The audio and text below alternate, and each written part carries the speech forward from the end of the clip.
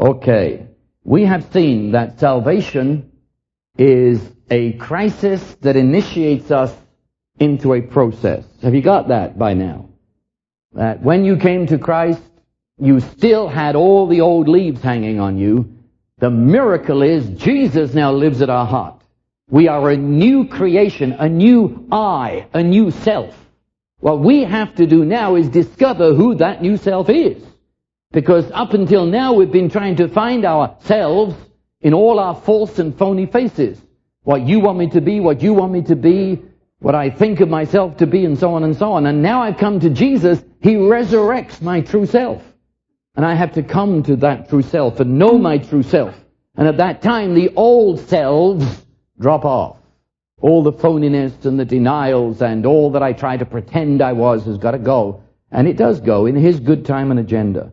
And so that's what we're doing in this seminar. We're seeing how we are being saved from a world view that we had that was distorted by the lie. We're being saved from all the distorted views that we held about God, because anything we knew about God before we came to Christ has been distorted by the lie.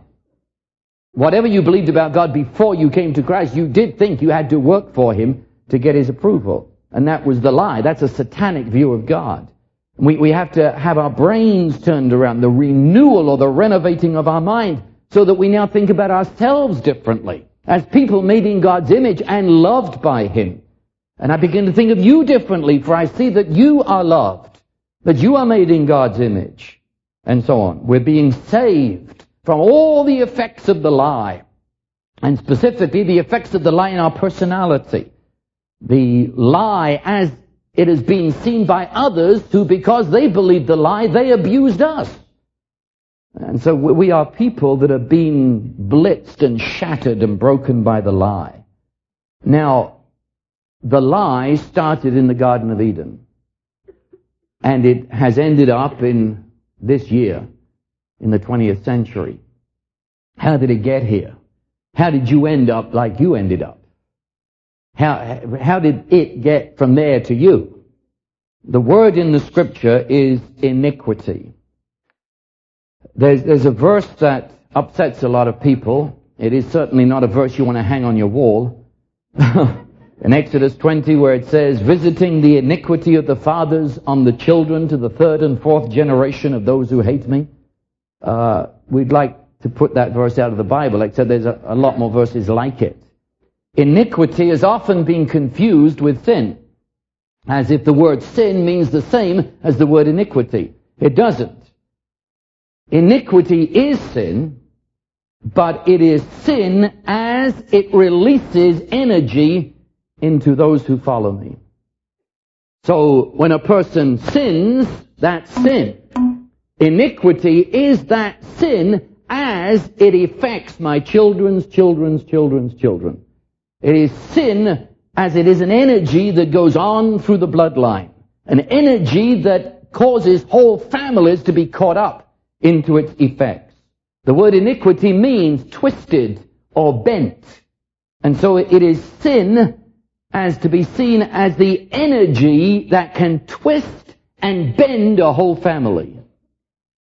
Have you noticed that there are certain sins that seem to flourish in your family? Has anyone ever said you're just like your father? Anyway, it was your grandfather, he was just like that. It seems to be passed on. There's something. The way I sin, no man sins to himself. That is part of the lie. We think because we're in the darkness that no one's affected by it. Every time we sin, we are passing on an energy into our family. It's something like a relay race. The baton is passed on one to the other. And there's a Smith baton. And my great-great-grandfather had a twist on that baton. And when he passed it to my great-grandfather, he twisted it a bit more. And then my grandfather, a bit more. My father, by the time he comes to me, this baton called the Smith life that happens in the Smith clan is twisted and bent in a specific way that is being custom-made by my generation. You see, when you look at me, let's backtrack. When I would say this, I came to Christ. Well, who is that I that came to Christ? Is the I that came simply that mass of emotions and thoughts and feelings that occurred in that meeting when I came to Christ? No. The I that came to Christ has roots deep. If you want to go back far enough, I go back to Adam. So do you. And so, if you want to go back that far, then I am involved in that shame base that came out of the Garden of Eden. That's why I still act like my father Adam many times. I still want to blame shift and disassociate myself or grovel in shame because that's my original family. And it's there. And I know that's not fair, but it's the way the human race is, you see. Supposing your great-grandfather had dropped dead at birth, where would you be today? Okay, they call that the unity of the human race. You can't avoid it. You are involved in Adam, whether you like it or not. But then you see down through the race there were many splits off. And from Adam you ended up with the English folk. And I mean, I'm part Viking. You remember the Vikings? Those pirates and playboys that came across from Denmark and Europe, and they even had a special line in the Church of England prayer book that they prayed every night in ancient England. Lord, deliver us from ghosties and gowlies and things that go bump in the night. And that was the Vikings who went bump in the night. And I'm the result of a Viking raid. They came, and I'm part Viking, if you go back that far. Now, I'm not about to say that desperately affects me today, but I do come. You see, I do come from there, don't I? I don't come from Tulsa. And you see, and that's why I think as I do. Do you understand it? I don't think like an American. I've been here a long time, but I still don't think like an American because I've got roots. You see, that's the I that came to Christ. And that I is a mixture of all that stuff, you see. And then in my family, back through my grandparents and great-grandparents, there were certain rejections. We were a very, aristocratic family in London. In fact, there's a house in London today, you have to pay $1 to get in, and that's where my family came from. Only my branch of the family was thrown out because of alcoholism. And my branch of the family drank themselves into the gutter. And the awful rejection of that, the abandonment, it's in my family, and it wasn't too long ago.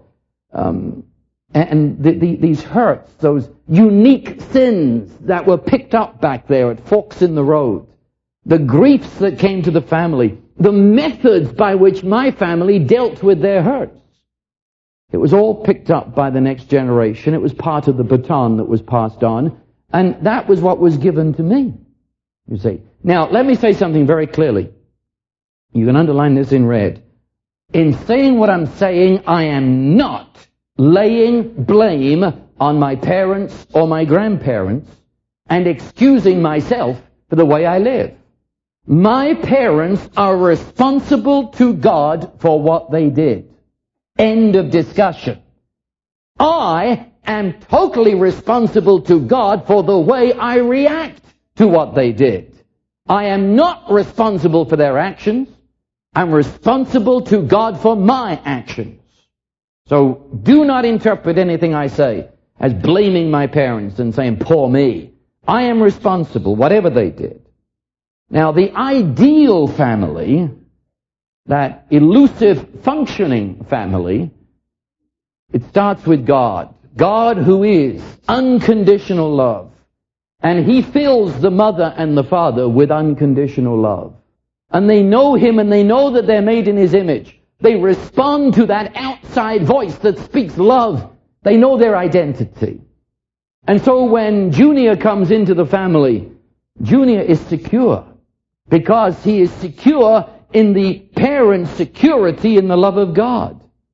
He has an identity because his parents speak his identity as being made in God's image and loved unconditionally by God. He is in a family that has meaning to their existence because they know of whence they come. Out of their fullness, they give to the child unconditional love. And when the child comes of age, the child is ready now to have a direct, immediate knowledge of God who loves unconditionally. That's a functioning family. But the fall brings in sin. And the families of the earth have been bent and twisted at the roots. And so for most of us, thank God if it wasn't so, but for most of us, our parents had empty hearts that were not filled with the unconditional love of God. That meant they had pain-filled hearts. And the pain was so intense that they were totally involved in trying to fill the emptiness and anesthetize the pain. And they had no love to give to the child, and they wouldn't know how to give it if they had it. In fact, many of them were addicted in order to stop their own pain. They had nothing to give, but they did have something to give. They passed on iniquity. They passed on the twist and the bend that they had received. And you were a little child in such a family. Now, let me tell you something about little children. They do not have editing controls. You know what I mean by that? We adults have an edit control. At least if we've grown up in our minds, we do. That means that if you come to me and you really get mad at me and call me nasty names, well, I can edit that. You know, I can say, well, I think they're having a bad day. I can, edit a bit. And therefore, I don't think you really believe what you're saying. But also I can edit out and I can say, I know that that's not true about me. I can clip that out. I'm capable of editing the whole conversation. But a child has no ability to edit. Whatever a child hears in word or action or inference, if it is in terms of abuse, that child interprets that immediately as, I'm unlovable. I'm worthless. Do you understand me? If there comes to the child, whether it be by word or action, any kind of abuse, whether it be passive abuse or active abuse, the child can't edit that and say, my dad's got a problem. Rather, I interpret that I must be unlovable. I must be worthless. And so this now becomes the fuel to the shame that is already there in my background. I came into the arena bearing a basic shame of the whole human race. Are you with me? You understand? I got that from my forefather Adam. But now they're putting logs on the fire. Now with their abuse, passive and active, they are now fueling my shame. They are causing me to affirm that I am a shame-filled person. They're magnifying it, and I come out of childhood with a load of shame upon my shoulders. And a child that is being shamed, that is a child who is receiving messages that say you are unlovable and unworthy, that child will rapidly learn to react to that by manipulating the situation, lying, as we saw in the last hour, doing what he feels will gain some kind of love in a loveless situation. And iniquity has already begun. Have you got the hang of this? When the parent does this, the child reacts like this, and the twist has started. And so the parent sin, the child reacts, and the only way it knows to react is with more sin, only it carries it around. And so the twist, the bend of the human race begins again in this particular case. What about some of the things I'm talking about? Let's get practical here. Abuse, I don't think I need to identify that too much. We know what that is. I'm talking about physical abuse, when you are beaten unmercifully. I'm talking about verbal abuse. I'm talking about emotional abuse. I'm talking about sexual abuse. And I might say this, that in an audience of this size, there are many of you here who have been physically and emotionally abused, verbally abused, and many of you have been sexually abused. And I say that because I know what you feel. You feel you're the only one who is like this, and you feel shame. You say, I want to hide this. I don't want to admit it. And I want you to know there are many, many here. And I believe Jesus will walk into that situation before tonight. But all of that brings to that's fuel to this fire. That adds to the shame. It tells the child you're unlovable, you're not worth knowing, you're only worth beating. An adopted child often feels that their true parents, whoever they are, wherever they are, abandoned them and rejected them. However, foolish that may be on the table, seeing as they've been raised by loving parents, yet in their heart they still feel that at some point in time they've been rejected. Did you know that if there was a death of a parent when you were a child, you felt in your little child heart that the parent had rejected you, walked out on you by dying? The parents that were absent from home on a job and gone for weeks, many times the little child interprets that the parent has gone because you're not lovable enough to be around. A divorce, of course, can do that. I hardly need to comment on that. Did you have a parent who was physically present but actually absent? You know what I mean? I remember I was raised in London during the war, and it was traumatic enough. My father was gone in the war, and I lived all my early childhood being dragged out of the crib, wrapped in a blanket, thrown in the bomb shelter with the parent flying on top of me and laying there where the bombs fell all around us. First thing I learned in kindergarten was how to put on a gas mask and how to identify the missiles. And there was no love. There was no love. And I mean, I do not remember in my entire childhood ever being hugged. I never remember sitting on a parent's lap. I never remember anyone saying they loved me. To us, the nearest you got to any warm, nice feeling was the all-clear siren, which said the air raid's over and you've made it through another one. And that was the warmest feeling you ever had. I came out of the war and we were dirt poor. And so my father had to have 3 jobs in order to survive. Well, the only time I saw my father was when he was asleep in the chair at night. I never knew my father at all. He wasn't there in my earliest childhood, and then afterwards, he really wasn't there, though he was there. He was just asleep. And I didn't know what love was. My heart was a desert and a vacuum sucking for anything you could lay hands on. I'll come back to that maybe. But do you know what I mean by a parent who is there but not there? The one who is engrossed in TV. Well, and all you wanted to do was sit beside him or her. And as you come, they say, go away, can't you see I'm watching TV? And that's all they ever did. And you never knew them because they were never available there. Can't you see I'm tired? Be quiet. Play somewhere else. Go away. They were there, but they weren't there. And of course, all that's interpreted in our little child minds that we're the ones who are unlovable. See, now I can go back and reinterpret my history and understand what was going on in those days of hell on earth in London. But then I didn't know. All I knew that I wasn't worth holding. My skin was crying out to be held. I wanted just someone to hold me tight. I didn't know what was going on. And the little child doesn't realize. All it receives is the messages. You're no good. You're not worth having around. You're unlovable. Was your parent absent from what was so important to you? You're absent from what you were doing, so that no interest in your school projects. It didn't matter what you did. How you were honored at school, it was passed over at home. No one ever praised you for the work you did. They were never there at the important game. Remember how you searched the bleachers because they promised to be there, but they never were. And that was all interpreted, you see. I'm unlovable. I'm not worth having around. Were you verbally abused? Someone sticking their face right into your private space and screaming into your face, what in the world are we going to do with you?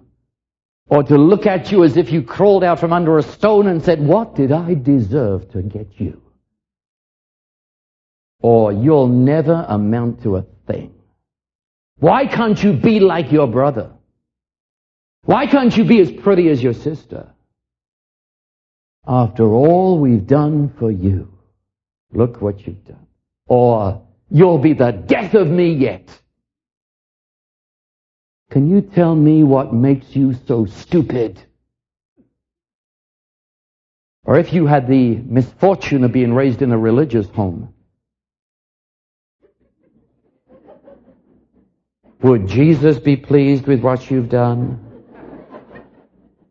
And you make a mental note never to meet this Jesus.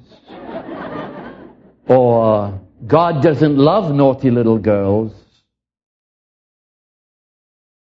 You get the picture? Now, understand me.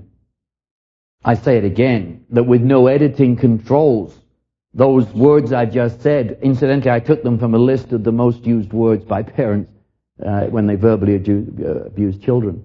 And when you hear them, you get the same message. I'm worthless, you see. After all I've done for you, what kind of a worthless person am I that I don't have any gratitude? You know, I can't edit that. I'm unlovable, I'm no good. And if you've been in the religious home, then you feel unlovable to God and you'll never be any good for God.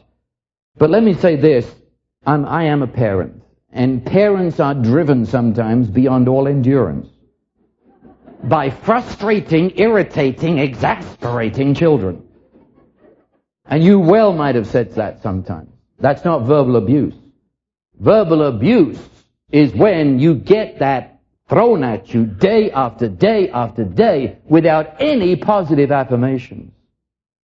Affirm positively 20 times and then you're allowed to say one of those. But if you say that all the time and just throw in an odd affirmation, that's verbal abuse. Were you raised in that religious home, that rigid fundamentalist home, where the father was the dictator, imposing the final and the only way of thinking? Where love, the only way you understood love was, it was gained by adhering to the rules. That correct performance. A religious home, I mean one where there was no mercy for failure. Those cold, harsh homes. Were you taught to despise? Despise everybody of another denomination? Your denomination was the only one right? Were you despising those of another color, those of another race? All that happens in religious homes, tragically. Did you learn denial and hypocrisy from your father, who seemed to have another standard than what he preached? And let his friends get off the hook too. See, a religious home brought with it a pervading atmosphere of rejection. You're never good enough. You're forsaken because you can't keep the rules properly. You live in a state of shame and unworth. Forever being asked, what would the neighbors say? You can't do that, what would they say? Until you feel that you're just absolutely worthless. In fact, so many times it finally exploded in your teenage. You said, I'll never be good enough. I'll go to hell instead. And then the parents came to the pastor and says, I don't know what went wrong. They had such a good upbringing. They were raised in religion, not Jesus. And that is abuse. It's religious abuse. And we're the victims. As I read your eyes and hear your hearts, there's many here, and you fitted into those abuses. We see, watch how iniquity functions. All that was the sins of unlove being heaped upon you. Now, how did we react? See, we're going to twist the baton a little bit more. We reacted to that as we came into adulthood. If we had no love as children, there is a craving, it is a longing that has got to be the greatest energy in the human race, a longing for love.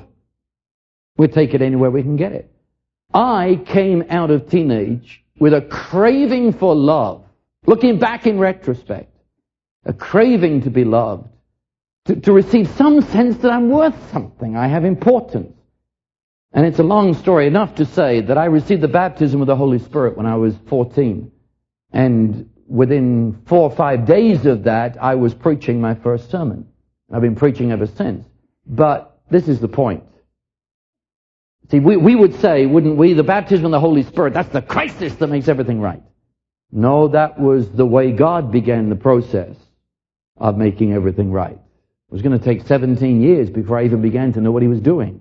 Because, you see, when I walked on the platform, I will never forget, when I tell this story, I can feel the sensations I had in my body. When I walked on the platform at 14 years old, my parents were sitting just down there. And for the first time in my life, I felt something that was almost tangible coming up from them and embracing me. They were proud of me. I was important to them. It was the first time I'd felt anything like it. And it wasn't only them, though that was where the energy was coming from. It was coming from all over the place because these were people who knew me as part of the church. And it was coming from them. I know him, he's one of our boys. He's in the youth group. And I felt, if you're a preacher, you know what I mean. You stand up here and you know what the people are thinking about you. And for a 14-year-old who was starving for love, it was coming at me from all over. And all I had done was walk into a pulpit and open my Bible. I was hooked on preaching as much as a wino is hooked on his bottle. From that day, I had my God substitute. It was preaching the gospel. Does that make sense? I had to preach. I went over the whole of England and Ireland, Scotland, Wales, America, and Canada. I had to. I couldn't say no. You asked me to preach, I had to say yes. Because that's where I got my sense of identity. You asked me in those days, who are you? And I would have said, I am a preacher.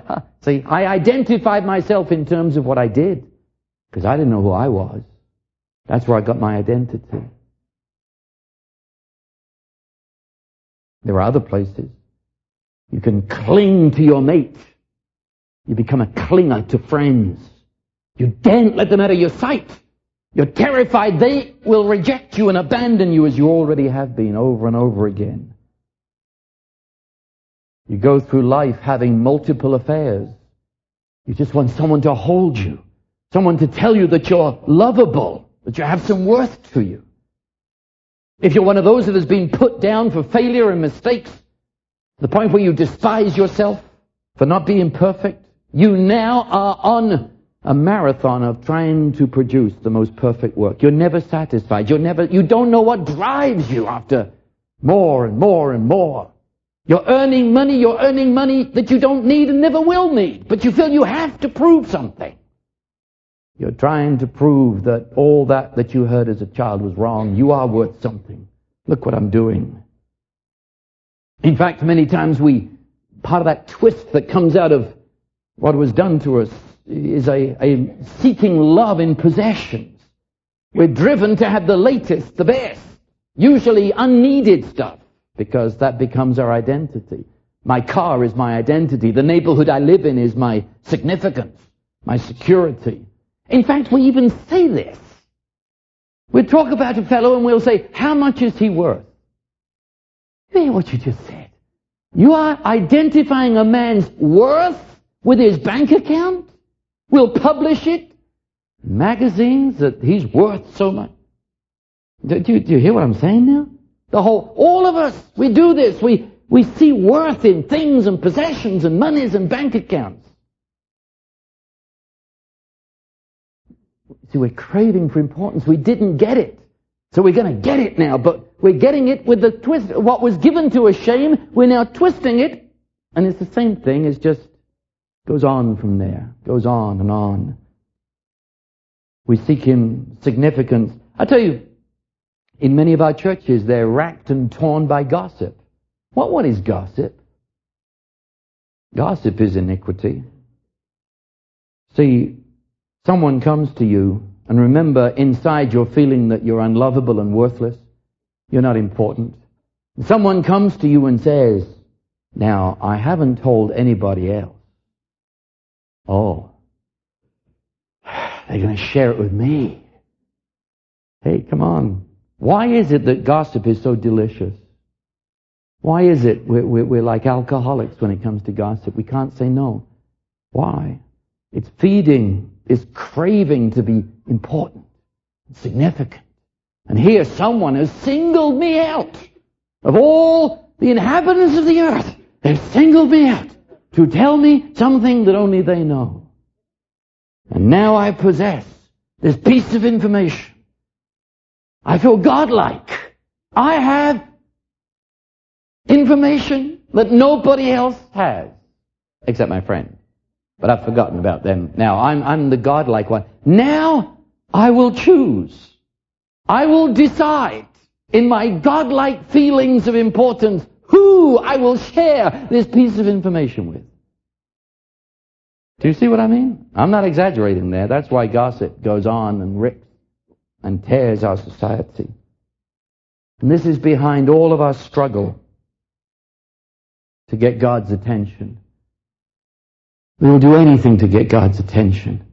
And we always feel, if only I could pray more, if only I could read my Bible more, if only, then I'd be one of God's inside people. We feel so worthless. We think that by performance, that's all part of iniquity. Jesus came into the world not only to deal with sin as such, he came to deal with iniquity.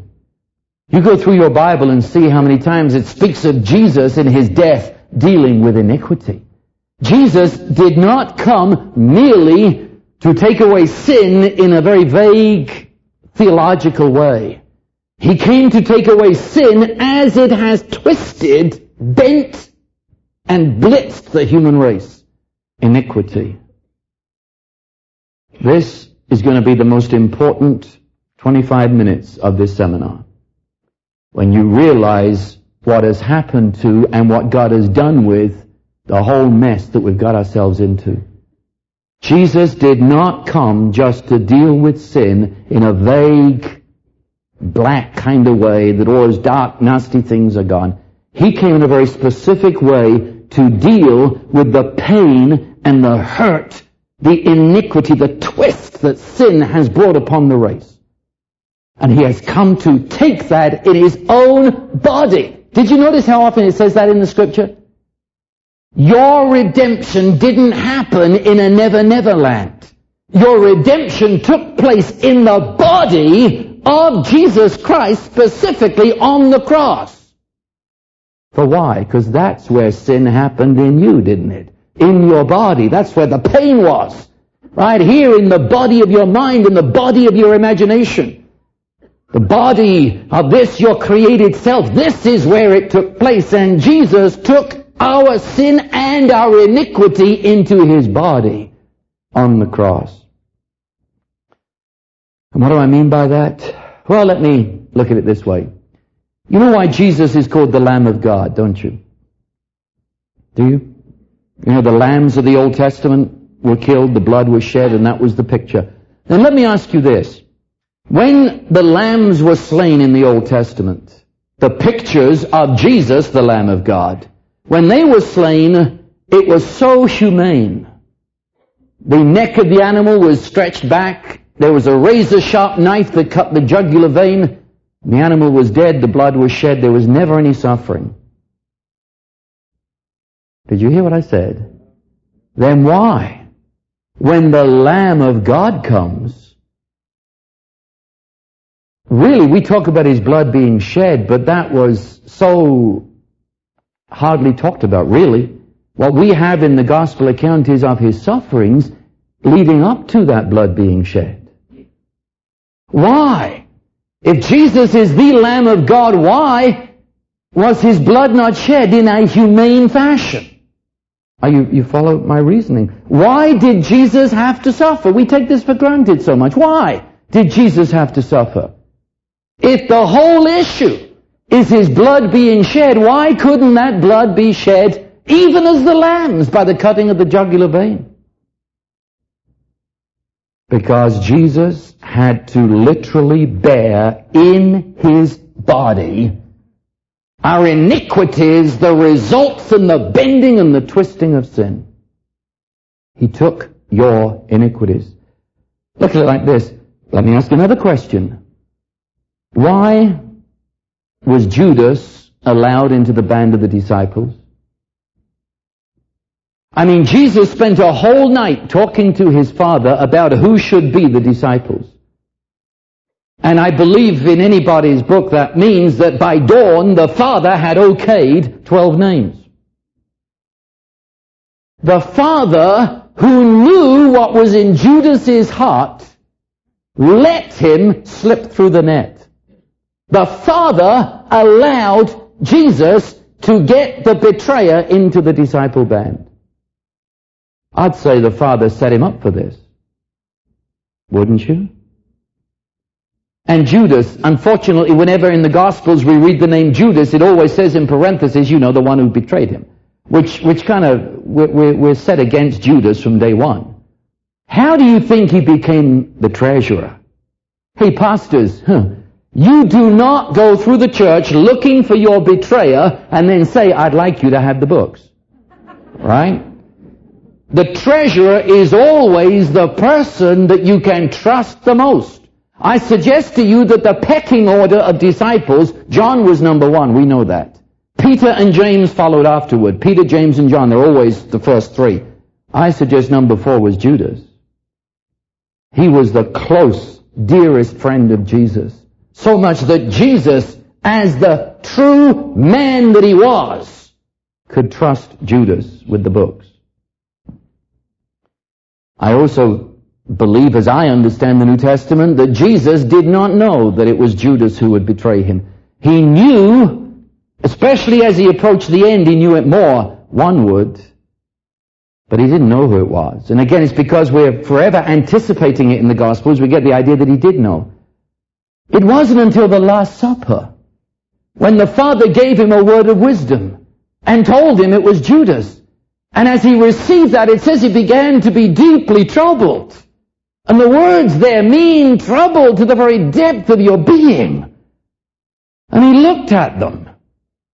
Feel the pain as he looks at the 12 men he trusted the most. He says, one of you will betray me. The Father has just dropped it and says, this is it. And they were, who is it? And the Father has told him, it's Judas, my number one man. In fact, when Jesus spoke of that later in the Greek language, the Greek word used is divorce. What Jesus went through with Judas was the pain and the anguish of a divorce.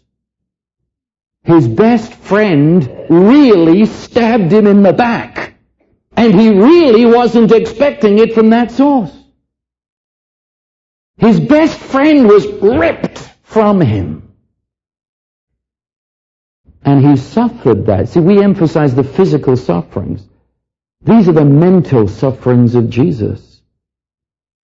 If you have been betrayed by your best friend, if you've had the knife of a friend in your back, if you have gone through a divorce and known its hideous pain, do you understand what I'm saying? That Jesus took in his own body not only the sin, but the iniquity. All the hurts and the bends and the breaks of the human race. Jesus knew your divorce pains. Jesus knew the horror of someone's disloyalty to you. He took it. His best friend Peter. Jesus was so close. If you could be in the house of the high priest, there was a balcony that was just above, I'd say around 7 foot high, just above head level, where Jesus was on that balcony and Peter was just down here, warming his hands at the fire. They could see each other. They could hear what was going on. And you know, Peter denies, curses, blasphemes. And do you remember the scripture says, and the Lord turned and looked upon Peter. Cut out all your evangelistic sermons. That's the mental anguish of Jesus. When Judas has betrayed him. Now, his next closest friend curses. And Jesus had the right to a witness at his trial. And when Annas asked him, what do you say? Jesus asked for that witness. He said, ask those who heard me. John, his dearest friend, was down there beside Peter and heard Jesus ask for somebody who had heard him to come up here and be his witness. And John just kept warming his hands. And John denied him by silence. The mental sufferings of Jesus, if you've been through any of that, I'm trying to show you Jesus took that in his own body. His death could not be complete until he had taken that kind of pain that you have had. He was verbally abused. Try and think of these whole sufferings now in terms of what we've been talking about, the iniquity. When the soldiers stuck their face right into his face, spat in his face, laughed, leered at him, and said, if you're the Son of God, tell me who hit you. In fact, you could put what Peter did under verbal abuse. Physically abused, beaten. I'm looking at people, and you have been beaten as children. Some of you have been beaten on into adulthood. The body of Jesus was smashed and beaten because he was taking your beatings. He was standing as you and for you, and he was entering into what you've been through and taking it to himself. Do you understand when I say this is the shame that we're talking about? See, you're ashamed of that, aren't you? You're ashamed that you went through that beating. And you felt shamed as you went through it. You're ashamed that you went through a divorce. And you're shamed by everything that was said at that time. Do you understand now? Jesus took the shame. He took that which you would forever disassociate yourself from. He takes that to himself. And he is beaten and his body is bruised until you couldn't recognize his face as a human face.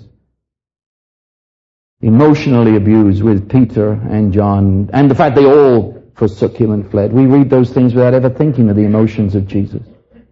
But let me say this. Jesus was sexually abused. You've never seen a picture of the crucifixion. They've all been carefully edited for the West. To crucify a person, they were stripped naked and then hung up naked for everybody to gawk and leer and sneer and laugh. Jesus was stripped naked against his will and hung up naked for everyone to stare. And in any judge's book, that is sexual abuse. There is no person here that has been through the sense of defilement that comes from sexual abuse, that your defilement was not carried in Jesus' body on the cross. Jesus knew in his own experience, in his own body, the defilement and the dirt that comes upon a person who has been thus abused. Taken. See, I want to hide it. I don't want to tell anybody about it. I'm ashamed and I live in that darkness, and out of that darkness comes every cruel and wicked thing that breeds in darkness. And Jesus says, give that darkness to me. And he took your defilement, your sexual abuse, your physical abuse, and everything that's been hurled at you, and he took it to himself. Or to put it this way, Jesus spoke of it in terms of a cup that he had to drink. He says, the cup that I drink. What was in that cup that he shrunk from and said, Father, if it be possible, let it pass from me? What was in that cup? The only way I can make sense of that is to imagine that cup of containing all of this. In that cup was your abuse.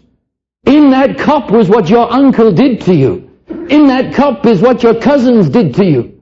In that cup is what your father did when he beat you almost to unconsciousness. In that cup was all the curses that have been heaped upon you. In that cup was all the disloyalty and stabbings in the back that you've ever known. It was all there, and he took that filthy cup that was overflowing with the filth of our iniquities, and he took it until the whole filth was drunk to the drop. That's what it means. He himself took it all. Does it make sense now? Let me read this, and you know this so well. Some of you could repeat it without the Bible, but maybe you'll understand it a little bit better now. Surely our griefs he himself bore. Our sorrows he carried. Yet we ourselves esteemed him stricken, smitten of God, and afflicted. He was pierced through for our transgressions. He was crushed for our iniquities. The chastening of our well-being fell upon him. By his scourging we are healed. And we've always said that's physical healing. And we take those two words, the griefs and the sorrows, and we correctly say the Hebrew can also say sicknesses and pains, which I believe. But you don't think the Hebrew doesn't also mean griefs and sorrows. Jesus died bearing not only our physical ills, so that he would one day give us a body without any sickness, but he died bearing our emotional, our abuses that came from the sins of those that were before us. And then he took our contribution to that, the sins that we sinned against, the sin that was sinned against us. He took it all. See, this is the gospel. This is the good news. That God so loved the world that had voted him out and believed the lie. God so loved the world. He didn't reject us. He joined us. He became flesh and lived among us as an authentic man.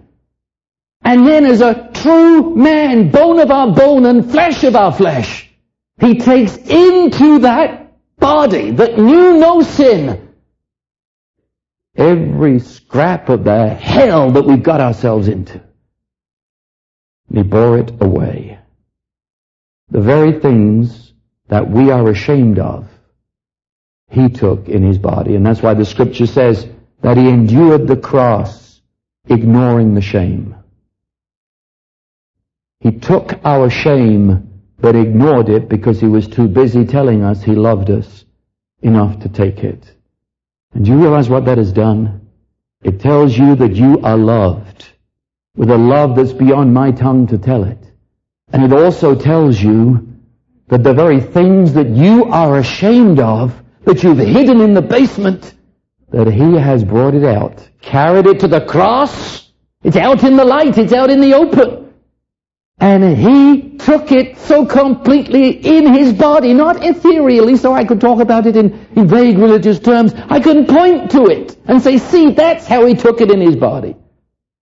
And when Jesus went to the grave, he took that with him.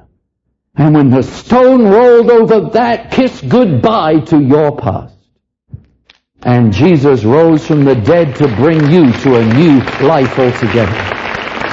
A new life that has in it a death point, where you can look at what is past and call it the old man, and see the chasm of the grave and say, now I'm in the new man. Or I can say that I have been translated out of the domain of darkness into the kingdom of his dear Son. And what do I do in all of that? I let him have it. And I know there are believers here, and you are believers, and you are in his kingdom, but you'd never let him have it. Number one, you've been denying it was even there. Now I'm saying, let it go. Just let him have it. The abuse that you received as a child that you've just kept there, and it's there, and it's there. Yeah, admit it. Let it come into the light. I know it's dirty, and you feel defiled. Let me tell you this. Let me speak to that little girl down inside of you that feels so dirty because of what they did to you. Tonight, when I lay hands on people, I am going to impart to those people holy power. And a holy energy is not only going to leave me and go into them, but shall stay with them and shall shape their life. When that filthy, dirty man laid hands on you, he imparted his defilement and his dirt. You are not dirty with sin, you are dirty with his defilement. And I tell you this morning, the blood of Jesus Christ cleanses from all sin. And that includes sin you're responsible for and sin that's been dumped on you by somebody else. And you can walk out of this meeting clean, clean, clean. Because the blood of Jesus washes back to that little girl and cleanses the sin that was dumped on her by that filthy person. Can cleanse you from all that came out of the beatings and all that came out of the abuse of words.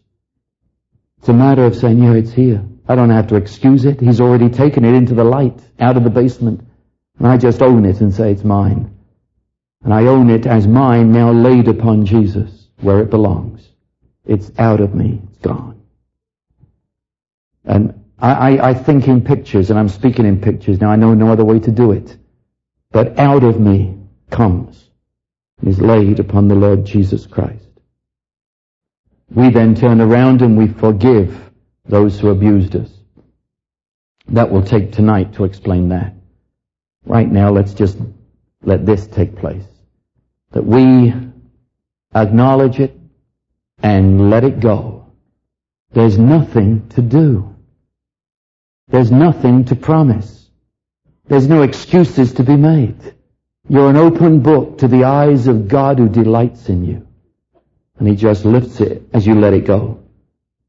And He goes to the cross and it's buried and it's gone.